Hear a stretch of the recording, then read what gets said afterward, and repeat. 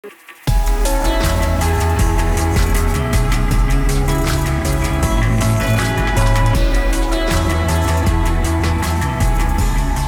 you're standing, grab your copy of God's Word, the Bible, Holy Scripture, and turn to 1 Corinthians chapter number 15. 1 Corinthians chapter number 15. While you are turning, Bridge kids are dismissed. This is for our elementary age students, grades K through 5. Your teachers are ready for you. They are waiting for you at the back.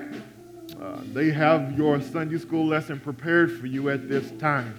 1 Corinthians chapter number 15, beginning with verse number 35.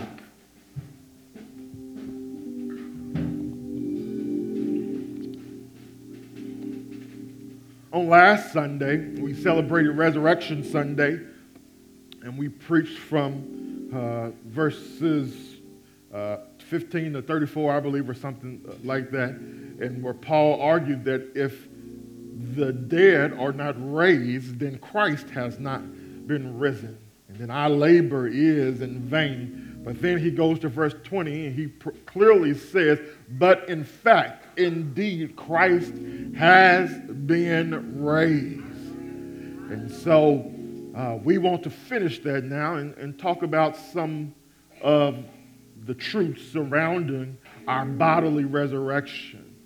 Now, I will forewarn you, on last Sunday, someone preached 26 and a half minutes. And we all know that's ungodly.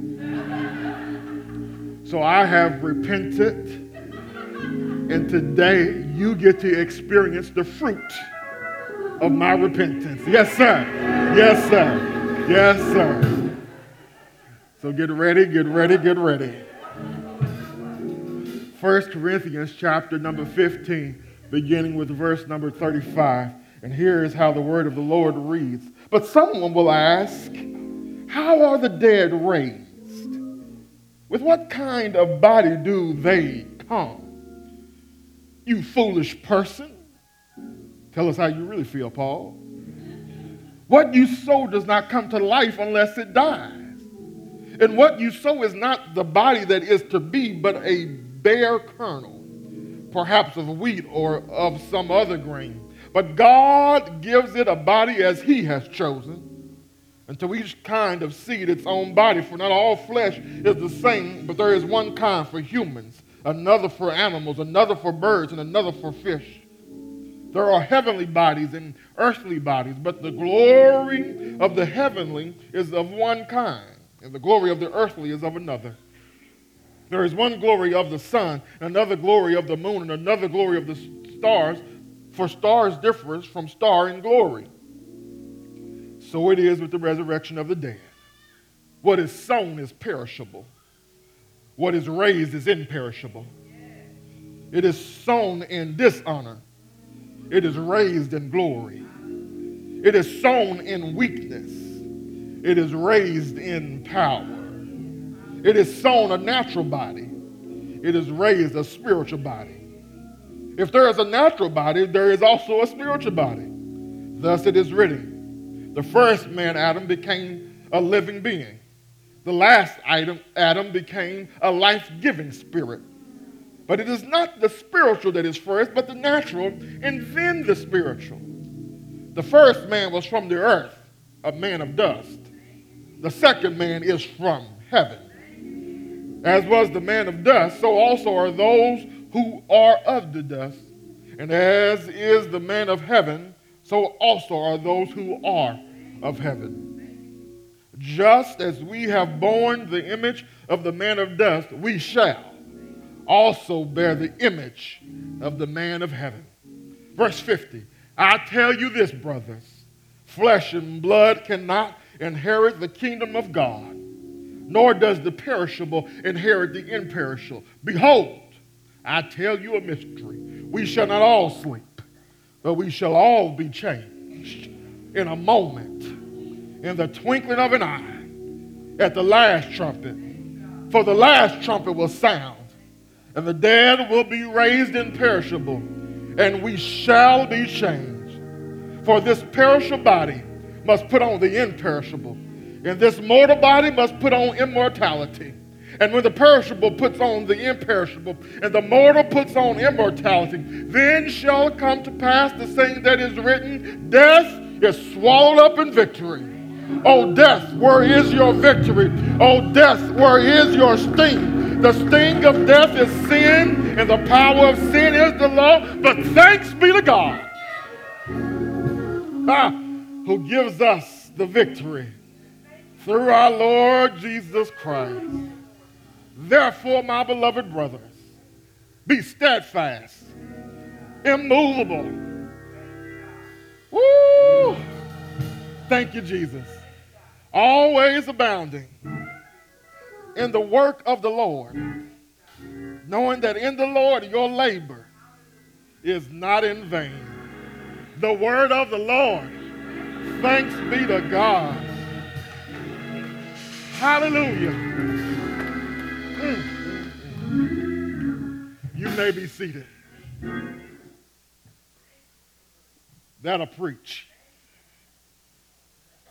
That'll preach. My. Thank you, Heavenly Father.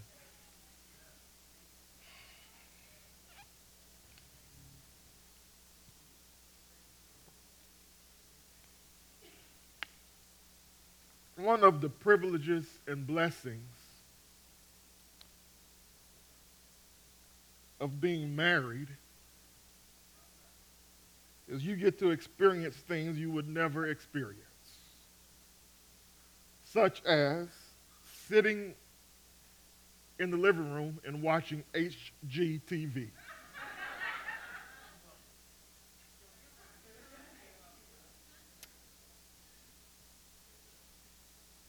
So I have become a fan of a number of shows where homes are rehabbed, renovated, remodeled.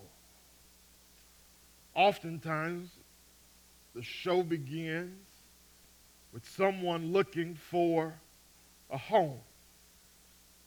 Maybe, let's see, a fixer-upper. Normally, when you see these homes, these houses, they've undergone some deterioration. The roof is in disrepair, sagging. The walls are stained, molded. And most of the time, everybody who wants to renovate the house will say that the walls are out of place because they're always tearing them down. The wood is rotten.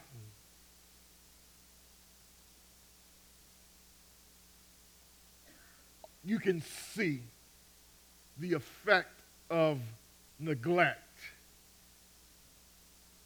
on the home. Some, like myself, would call that home unsalvageable. If I had my way, I'd say just tear it down and start over again.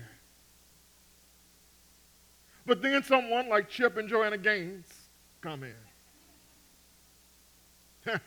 Our favorite HGTV Christians.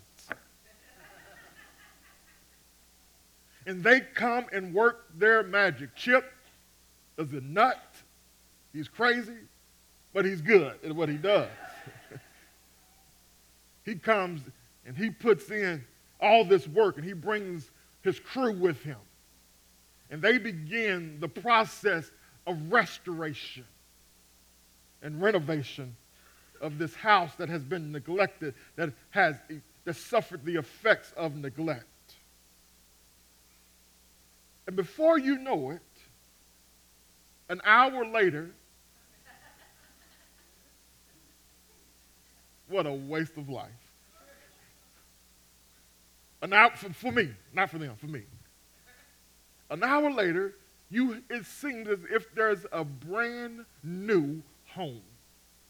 The outside looks different. The yard looks different. The inside looks different. It feels different. Oh, 15 years ago, I did not know I would be watching HGTV. But it brings my heart joy to see these homes undergo a total transformation. There's something about seeing something that's run down, forgotten about, decayed, deteriorated. Seeing that being brought back to life, seeing it revived and restored. And now it's a new home for a new family. The same way we enjoy this total reformation of these homes on HGTV, Paul says that there's a greater total transformation. And he outlines that and explains that here in 1 Corinthians chapter 15, beginning with 35. He says that for believers, our bodies will undergo a total transformation. He's been arguing up to this point. In the beginning of 1 Corinthians chapter 15, he reminds them of the core truths of the gospel, that Jesus died, was buried, and rose on the third day. And he gives proofs that Jesus rose from the grave because the tomb is empty, because he left the tomb and appeared to several people. So then Paul, after affirming this gospel truth, he reminds them that you believed and received this truth. And as we talked about last week, there was some in the Corinthian church who believed that there was no bodily resurrection. There was no way the body could suffer decay and then rise from the dead. And Paul says, if that is the case, if that is the truth, then Christ has not risen from the dead. And if Christ has not risen from the dead, then that gospel you believed and received is not true at all. And so he says, Christ indeed has risen. So can you hear now this back and forth going between Paul and those who object to the resurrection? Their next objection that they bring to Paul is, how can it even be possible that a body that has died would come back to life? And if this body is even possible to come back to life, what will it look like? Then Paul responds, "O foolish person, you ignorant person." And that's how the first part of our text is structured. It's around these two questions. The first one being, how is the bodily resurrection of the saints even possible?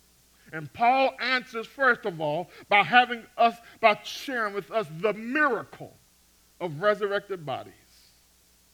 The miracle of resurrected bodies, verses 35 through 41.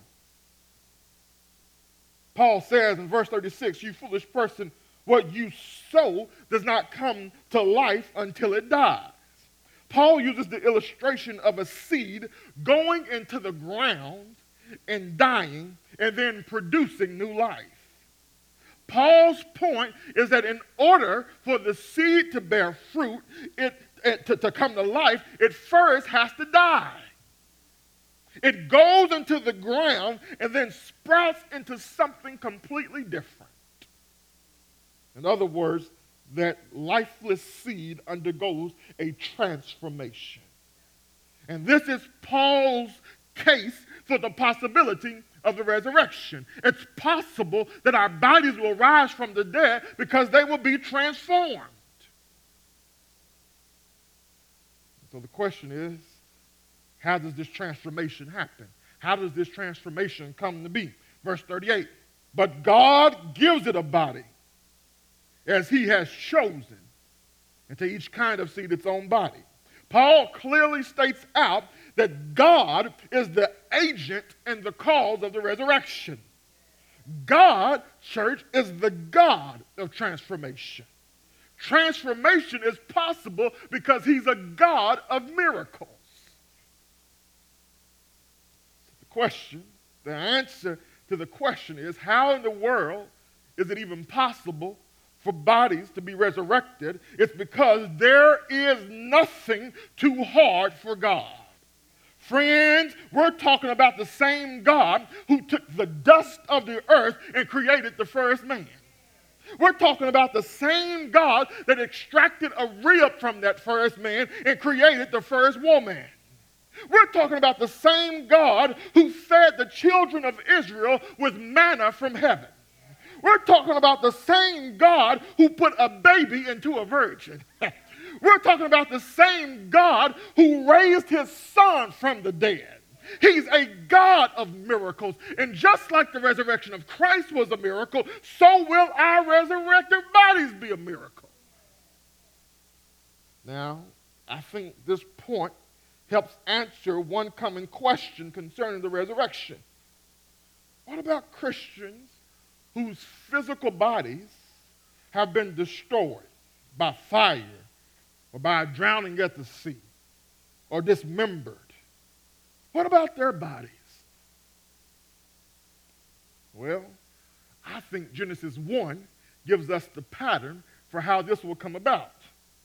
I'm convinced that if God can take the dust of the earth and create a man, he can take the ashes from the fire. He can take whatever is left in the sea and could give them a new body that can rise from the dead. So he shares with us, first of all, the miracle of resurrected bodies. So then the second question that shows up in verse 35 is, with what kind of body do they come? And that's what Paul sets out to answer in verses 42 through 49. He moves from the miracle of resurrected bodies to the makeup of resurrected bodies. This question, with what kind of body do they come, concerns the nature or the characteristics or the attributes of our resurrected bodies. First, Paul says our resurrected bodies will be imperishable. Imperishable. In other words, he's saying our earthly body, our body in its present form is corruptible. In other words, it decays, it deteriorates. I remember when I worked in the insurance industry, one of the cases that would often come across my desk was back pain. And one of the main reasons people suffered from back pain was not because of an injury on the job or a slip and fall at a business, but it was because of a condition, pre-existing condition, known as degenerative disc disease. We have disc in our back. Between each vertebra in our back and in our neck are discs. They are jelly-filled-like substances, discs. And their job is to be like shock absorbers. And over time, gradually, as we age, those discs begin to lose their hydration. And so they get thinner and thinner and thinner. Sometimes this condition leads to various degrees of pain, all because that disc has degenerated over time. Degenerative disc disease is proof that our bodies are corrupted. They're decaying. They're deteriorating.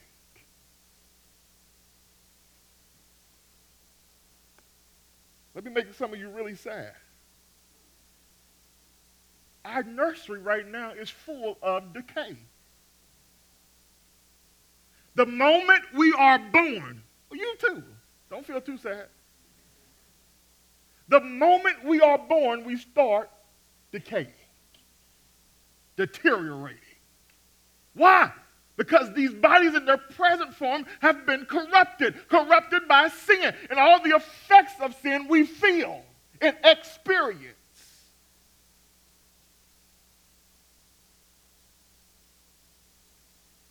The moment we are born, we start the process of decay. Why? Because the wages of sin is death. Oh, I got some good news. But Paul says we're going to have resurrected bodies. And these resurrected bodies will never deteriorate.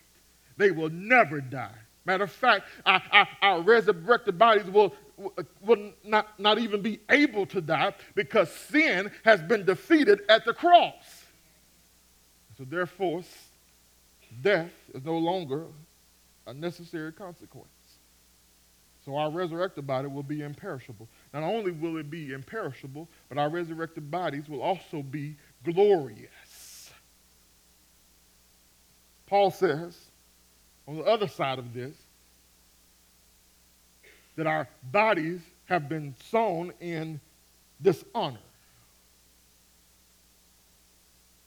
Our current bodies are dishonorable. This is not because they are not valuable, but rather we must remember that in Greek culture, honor was the highest of values. It was an honor-shame culture. And honor was given to someone based on their position, their office, their wealth. So the Corinthians would have distinguished people to be honorable and dishonorable based on some human measure. And Paul's point here is that all of human life, I don't care what position you have, I don't care what office you hold, and I don't care how much wealth you have accumulated, all of human life is dishonorable because we're sinners. Sin is dishonorable. Another translation for this word dishonor is shame. We see that at the very beginning, Genesis chapter 3. Adam and Eve eat of the tree of the knowledge of good and evil, which they were not supposed to, and they finally see one another as they are, naked. And what do? They run and try to cover themselves in fig leaves. The first thing that, as soon as sin enters the world, shame comes along. We see shame all the time. Get on Facebook, Twitter, and all these other platforms, and you will experience shaming of some kind. Somebody is being shamed for something. All of a sudden, in social media, everybody is righteous. And they're shaming people for something. They're too skinny. They're too big. They're too dark. They're too light. They're too nice. They're too mean. They're too liberal. They're too conservative. They're always being shamed about something. They're too pagan. They're too Christian. We live in a shaming culture now. And it has just exploded because of social media. But friends, there's going to come a day where we won't have to worry about shame anymore. So Jesus is saying, Paul is saying here, our bodies in their present state, they're dishonorable because they've been marred by sin. He says, but one day this dishonorable body will be raised in glory. Our resurrected bodies will be honorable because they will be splendid. There will be no shame in our resurrected bodies. I like how Paul uses these terms of honor and glory because it takes us back to creation. Psalm 8, what is man that you are mindful of him, and the Son of Man that you care for him? Yet you have made him a little lower than the angels, here it is, and crowned him with glory and honor. That's part of being in God's new creation. The glory and honor that we lost because of sin is going to be restored. In God's new creation, saints, glory awaits. Third, our resurrected body will be mighty. Paul uses it. He says, our our body, he says, what was sown in weakness will be raised in power. That word weakness, it means sickness, disease, without strength. Our earthly bodies are frail and they're prone to disease. The state of our current bodies are such that we are susceptible to colds, the flu, pneumonia, bronchitis, diabetes, high blood pressure, migraines, stomach aches, heart failure, cancer, and all manner of diseases. Why? Because our bodies are weak. But oh, praise be to God, our resurrected bodies will be strong and mighty. Finally, our resurrected body will be spiritual. Our current bodies are natural in the sense that they are of this world. They are fleshly. They are designed to fit this present life. But our resurrected bodies will be spiritual. It will be a body fit for the spiritual realm. Now, one question that often comes up at this point is, I get all that, but what will our resurrected bodies actually look like? Tell me that. Well, I think in order to answer that question, we have to look back at the first fruits of the new creation, Jesus Christ himself.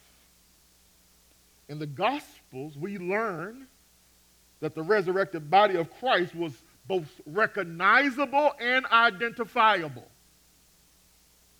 Jesus appeared to Mary Magdalene, then he appeared to 2 other disciples, then he appeared to the 11 remaining disciples or apostles. Everyone he appeared to was able to recognize him as Jesus. So I'm convinced that our resurrected bodies, though not exactly like our present bodies, will be similar to our resurrected bodies so that we will be identifiable as ourselves. In the resurrection, I'm going to know Connie is Connie. My Lord, can she get more glorious, y'all? I'm working, yeah. I'm working. And Paul would say yes. Because right now, she's corrupted glory. I was doing so well until I said that one night. Now, I've told you that our bodies will be similar. Our resurrected bodies will be similar to our present bodies.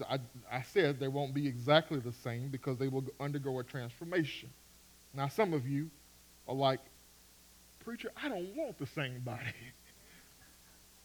I want to be skinnier. I want to be heavier. I want to be darker. I want to be lighter. I want to have some hair.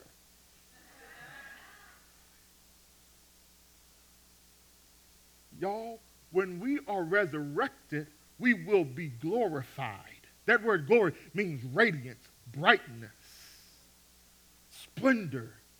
Everybody will be glorious. And what we look like to others and ourselves will not matter because we're all going to be glorious. Matter of fact, we won't care about our physical appearance because there'll be no shame. There'll be no shame in being skinny. There'll be no shame in being big boned. There'll be no shame in being bald and beautiful. There'll be no shame in being too dark or too light or too pale or too tan. There'll be no shame in being too short or too tall because we'll all be glorified. And matter of fact, let me come on from behind him. Matter of fact, we won't care about what one another look like because we'll be so beholden by the glory of Christ.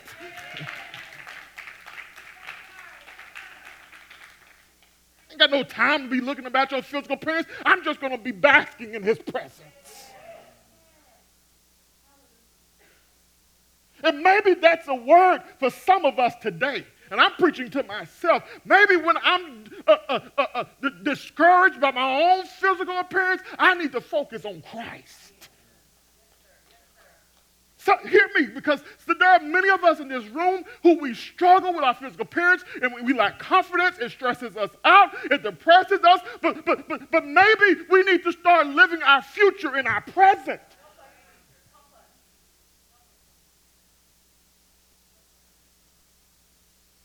Even if I look just like this, y'all ain't going to talk about me in glory. You won't realize I got big ears.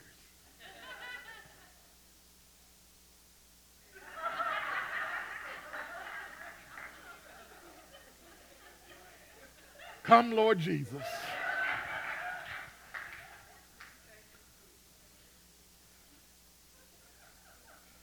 Friends, in glory, everything about us will be honorable.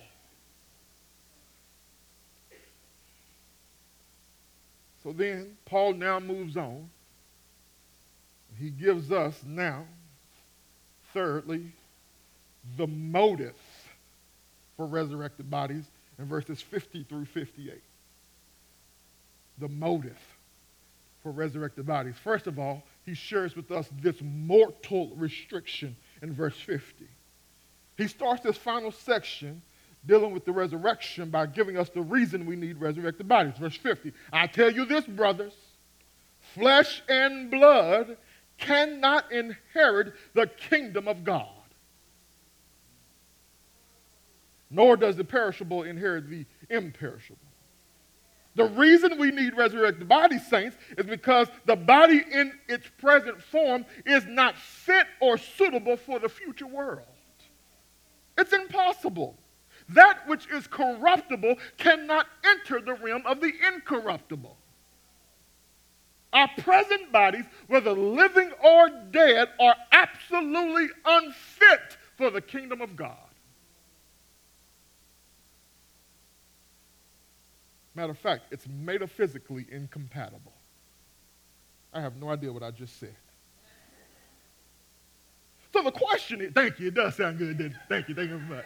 Yeah. But the question now is, how will believers then be able to enter the kingdom of God? Because we've got corruptible bodies.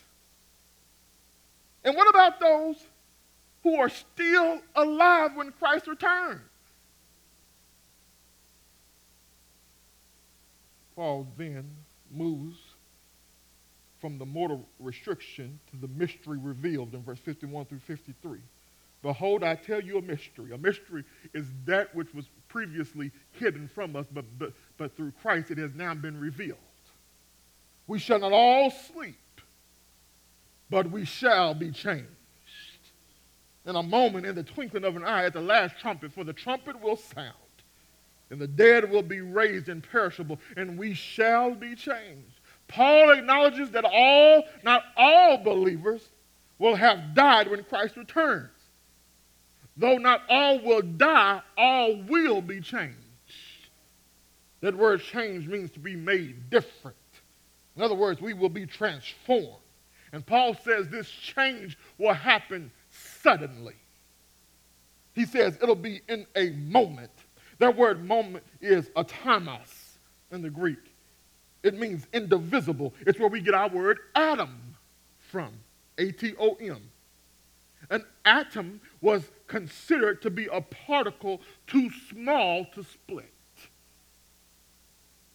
Thus, a moment is a span of time that can't be divided. That's how quick it is. This change that's going to happen to us, it will be instantaneous. He says it'll be in the twinkling or the blink of an eye. Everybody do me a favor and blink your eyes as fast as you can. That was too slow. It'll be faster than that. That change is going to happen instantaneously. Not only does Paul give us this mortal restriction and the mystery revealed, he says now, I want to share with you about the menaced ruined. The word menace, it means a danger or a threat. He says when our bodies are changed, immortality puts on immortality in verse 54. He says, then will come to pass the saying that is written, death, is swallowed up in victory. O death, where is your victory? O death, where is your sting? Friends, the good news of the resurrection is death will have been defeated once and for all. Death will be put to death forever. It no longer has its sting, which is sin. So therefore, it is impotent. Paul says we now share in this victory that Christ attained when he died and rose from the grave. And Paul, after writing this truth, stops for a praise break in verse 57. He says, but thanks be to God who gives us the victory through our Lord Jesus Christ. And friends, like Paul, this morning, we ought to be thankful that we have victory over death. Let me see if I can put a window there for you. Donald Gray Barnhouse lost his first wife. And when they were driving home, his kids were asking him questions about dying. And this wonderful preacher and theologian was struggling to find a way to explain to his children this concept of death and what happened to mommy. And while he was doing that, a truck passed by and it cast a shadow over their car. And he asked the kids, would you rather be hit by the truck or hit by the shadow? Of course, they chose the shadow because the shadow couldn't do them any harm. It just darkened things for a moment. Barnhouse told his kids, when you die without Christ, you are hit by the truck.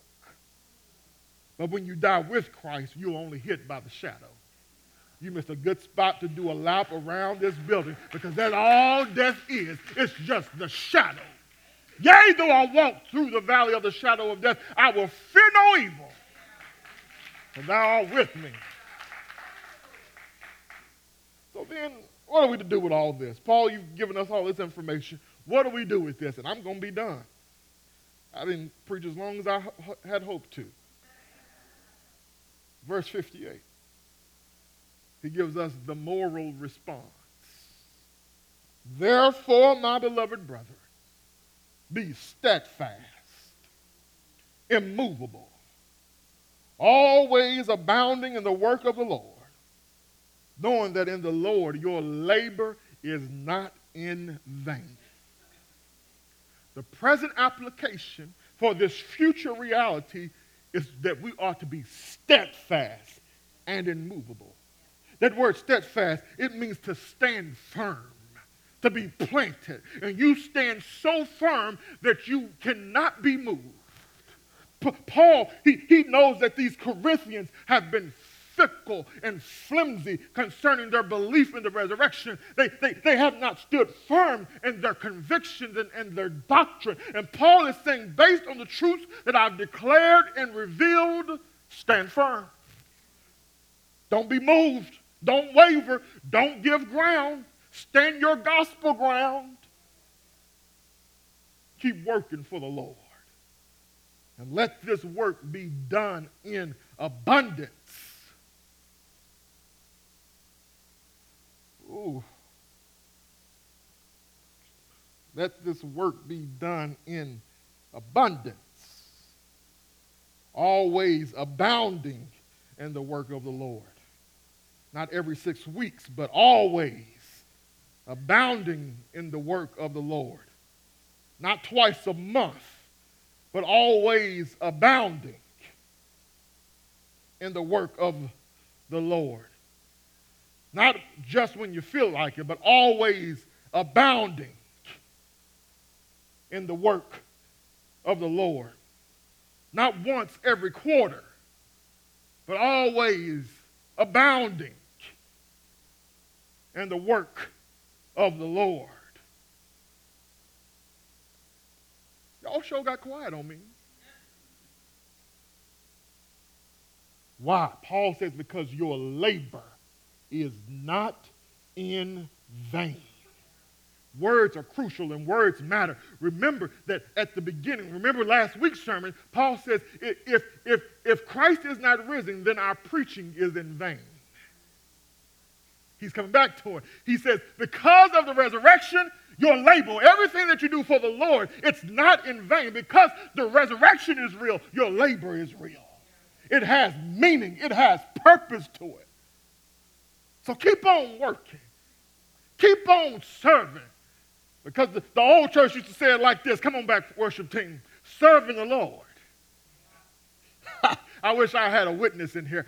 Serving the Lord will pay off after a while. So you just keep on working every day. And whatever is right, God said he would pay. So keep on serving the Lord. Because serving the Lord will pay off after a while. God is faithful. He keeps his word. He's never in debt.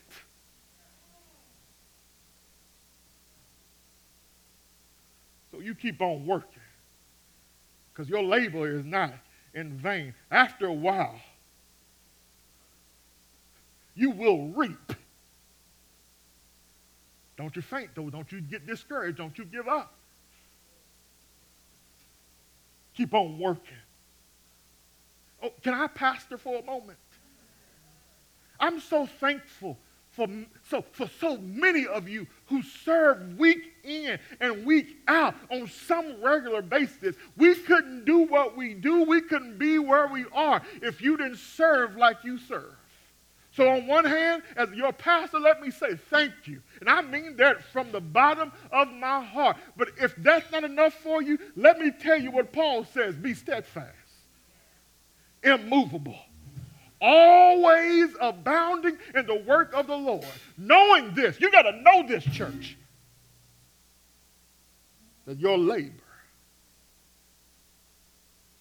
is not in vain. Even when folks don't show up when they're supposed to show up. Keep working.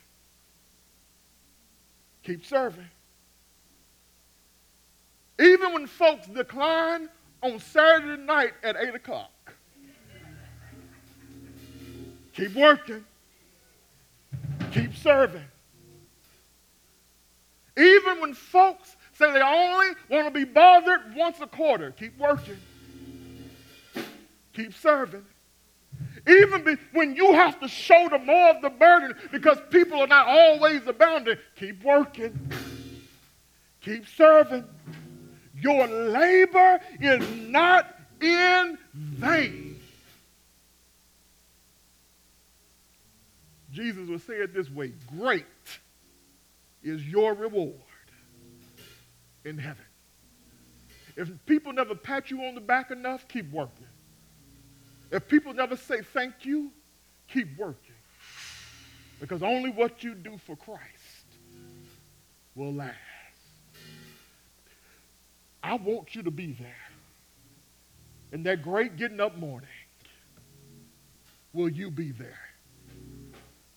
When we rise, when our soul is reunited with our bodies, when we receive our glorified bodies, I want you to be there. The only way you can participate in this new creation, this resurrection, is through Jesus Christ our Lord. You must believe that he is the Savior for your sin against the most holy God. And that as a result of your sin, you deserve eternal separation from God in hell. But God loved you so much that he sent his son to die in your place, to die your death, to be your substitute, to be your replacement. You were so sinful that you were unfit to die your own death. So God had to come and do it himself in the person of Jesus Christ. And he said at the cross, it is finished.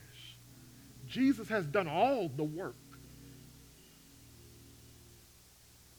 Now, we just respond by faith, by trusting completely in him, the Son of God, and his work on the cross of Calvary.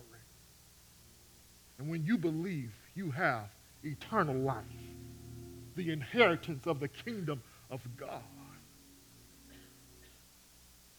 So I'm appealing to you today. We want you to be transferred from the kingdom of heaven, from the kingdom of Satan to the kingdom of Christ. Everybody serves a king, a ruler. It's either you're either part of the kingdom of Satan or the kingdom of Christ. Kingdom of Christ, we have eternal life. The kingdom of Satan, eternal damnation. And so I beg of you, my friend, my brother, my sister, believe on the Lord Jesus Christ. Somebody else is here, you're already believing in Jesus Christ your Lord. Saint, don't forget our hope that we have, that we're going to get a new body. And it won't be like this corrupted, decaying, dying, deteriorating body. One day, man, somebody here ought to be able to shout that one day there'll be no more arthritis. One day there'll be no more back pain. No more heartache, no more stomach ache. No more gout. We're going to be transformed. We'll be changed. I'm excited. Paul has revealed a mystery, but he's also reminded us that we have victory. Friends, there is victory in Jesus. Death is only a shadow. We don't fear it.